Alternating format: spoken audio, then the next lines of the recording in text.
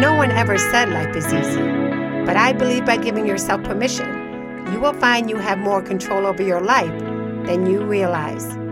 I'm Julie. I hope you will join me by taking responsibility for yourself, by only controlling the things you can and letting go of the things that you can't. By doing this, you will have discovered the secret to having happy, healthy, and more fulfilling relationships.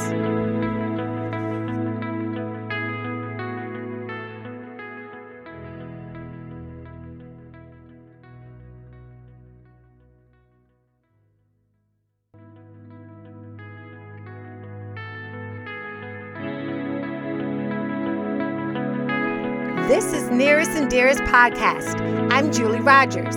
You are listening to Episode 5, Blending My Family, Part 1. I told you in my last episode, Divorce Mode, that 40 to 50% of marriages in the U.S.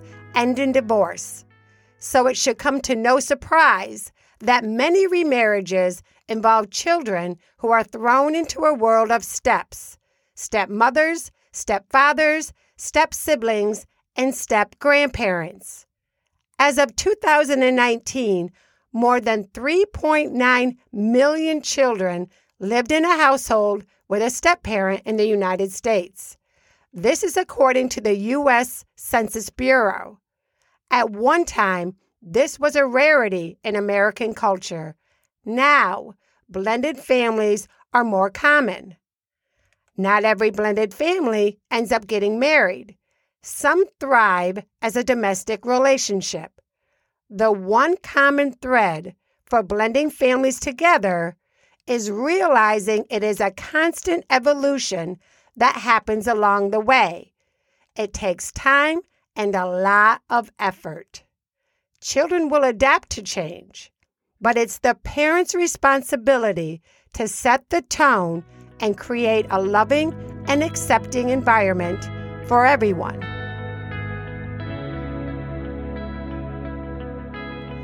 When my parents divorced around 1977, the dynamics changed dramatically and quickly for my family.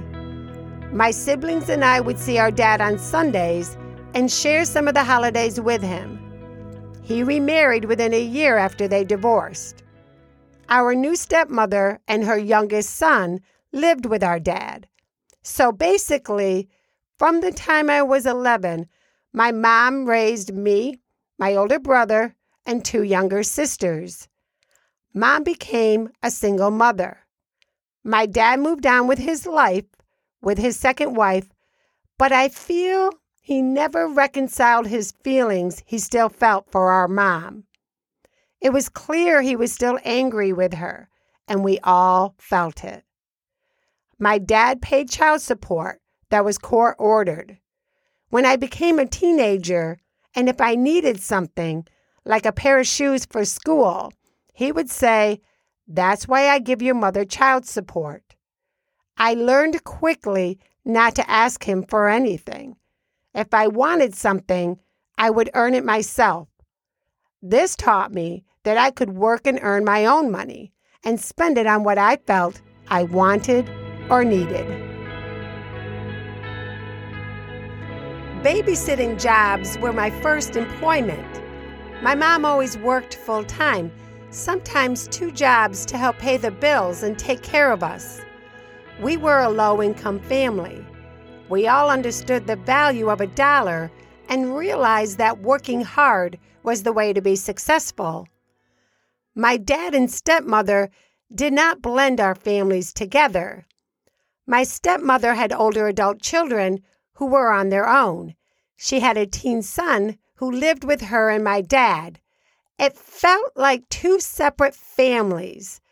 I never viewed any of her children to be my step-siblings or even her as a stepmother. She was our dad's wife. We just didn't have a close relationship. I also didn't see my dad's extended family very much after my parents divorced. It was the new norm. I didn't really question it. I just adapted to it. I do feel parents set the tone for their children, no matter what is happening after divorce and a new marriage. Their influence and behavior affects their children. To this day, I have mixed feelings about the relationship I had with my dad. Because of the animosity he had towards my mom, we never were able to merge together for birthdays, holidays, even sports or other school events. If my mom was going to attend, my dad would not come. This was the disconnect after my parents divorced. It was still present once we all had our own children. We could never invite my dad and stepmother, along with my mom, to any family gatherings. It just was what it was. It was all we knew. Sometimes in the beginning, when grandchildren came along, our mom would not go to every family gathering or baseball game, etc., to give our dad an opportunity to be there. But after a while, she felt that it was his choice not to come just because she was there. She didn't want to miss out on those opportunities because of his resentment towards her. My children knew my mother more intimately than their grandfather, but that was because I had a strong relationship with my mom. She would make numerous regular trips to Connecticut to see me and my family. I also would make numerous and regular trips to New York to see her and my siblings. My dad did come to Connecticut a few times with my stepmother, but it just wasn't as comfortable as having my mom and siblings visit. I would call him when I was in New York visiting, but I didn't always take the time to go and see him. I regret that I didn't take that time to have real conversations with him about his past, his hurt, or put forth more of an effort on my part to involve him with my life and my own family. It was hard for me to open up to him about my feelings. I didn't know how to connect with him more honestly. Regret is a horrible feeling. I try hard now not to have any regrets. I try to move forward and leave behind any hurts or expectations. We can never change our past, but we can focus on the positives and try to be the best version of ourselves. I can't help but compare my own childhood experiences with having divorced parents and the reality of dealing with my own divorce. There are similarities and vast differences between the two. Alcoholism was the main reason both marriages failed. The main difference was I had only my son to finish raising, while my mom had 5 younger children to raise. Another significant difference was my ex-husband's alcoholism was spiraling out of control, and he wasn't working and became homeless. My dad was able to get treatment for his alcoholism and began to live a sober life. My son was 16 and understood why I felt we needed to move to New York and live near my family. It was important to begin to heal from the heartache we both felt. In this respect, Sean and I were blending in with my family, which included my mom, my 2 sisters, and 2 of my older brothers, who all lived in northern New York. I had lived in Connecticut from 1983 to 2006. Coming back to New York to live felt like coming home again. Living near my family was exactly what I needed to cope with my loss and begin a new life. I became a single mom. I was 40 years old. I was also going to be a grandmother for the first time. My daughter Ashley and her husband Peter were expecting their first child. I had such a sense of freedom and empowerment, even though I had difficulties with finances.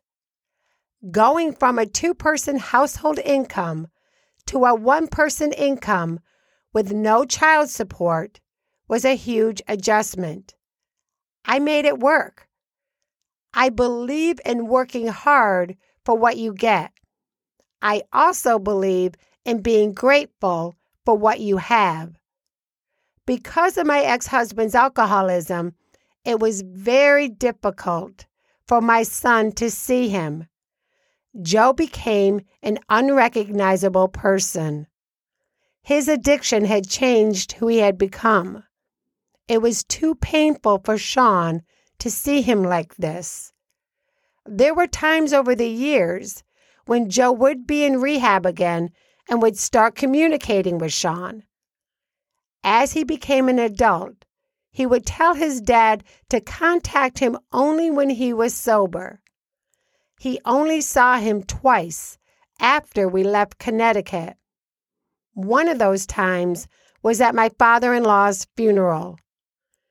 It was very difficult for both Ashley and Sean. We all knew that it was Joe's choice to get the help he needed to stay sober. All any of us could do was encourage him to get treatment and change his actions. Having a family member who is an addict and who becomes homeless and jobless is devastating. Unfortunately, the addict has to want the help and do the work to change. Only then can the love and encouragement from family and friends make a difference. I knew I wanted to have love in my life again. From 2006 through 2012, I embraced my life choices. Sean was about to graduate from college with honors.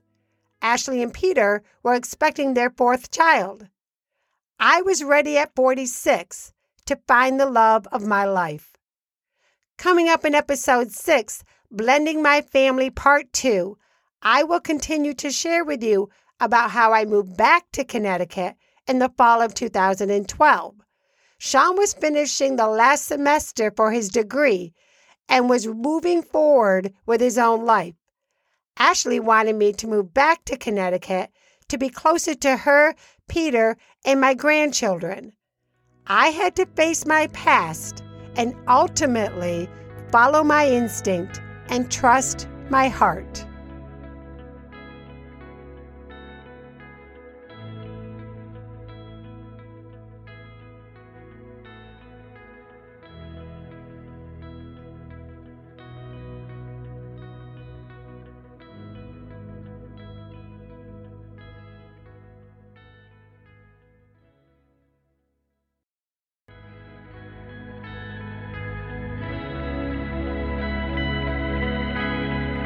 Thank you for listening. Please check out my website, Nearest and Dearest Podcast. There you will find episode notes and links.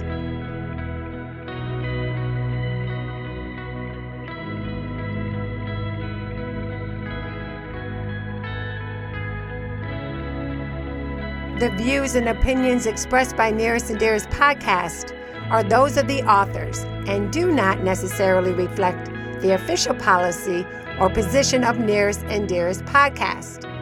Any content provided by Julie Rogers or any other authors are of their opinion. They are not intended to malign any religion, ethnic group, club, organization, company, individual, or anyone or anything. Thank you.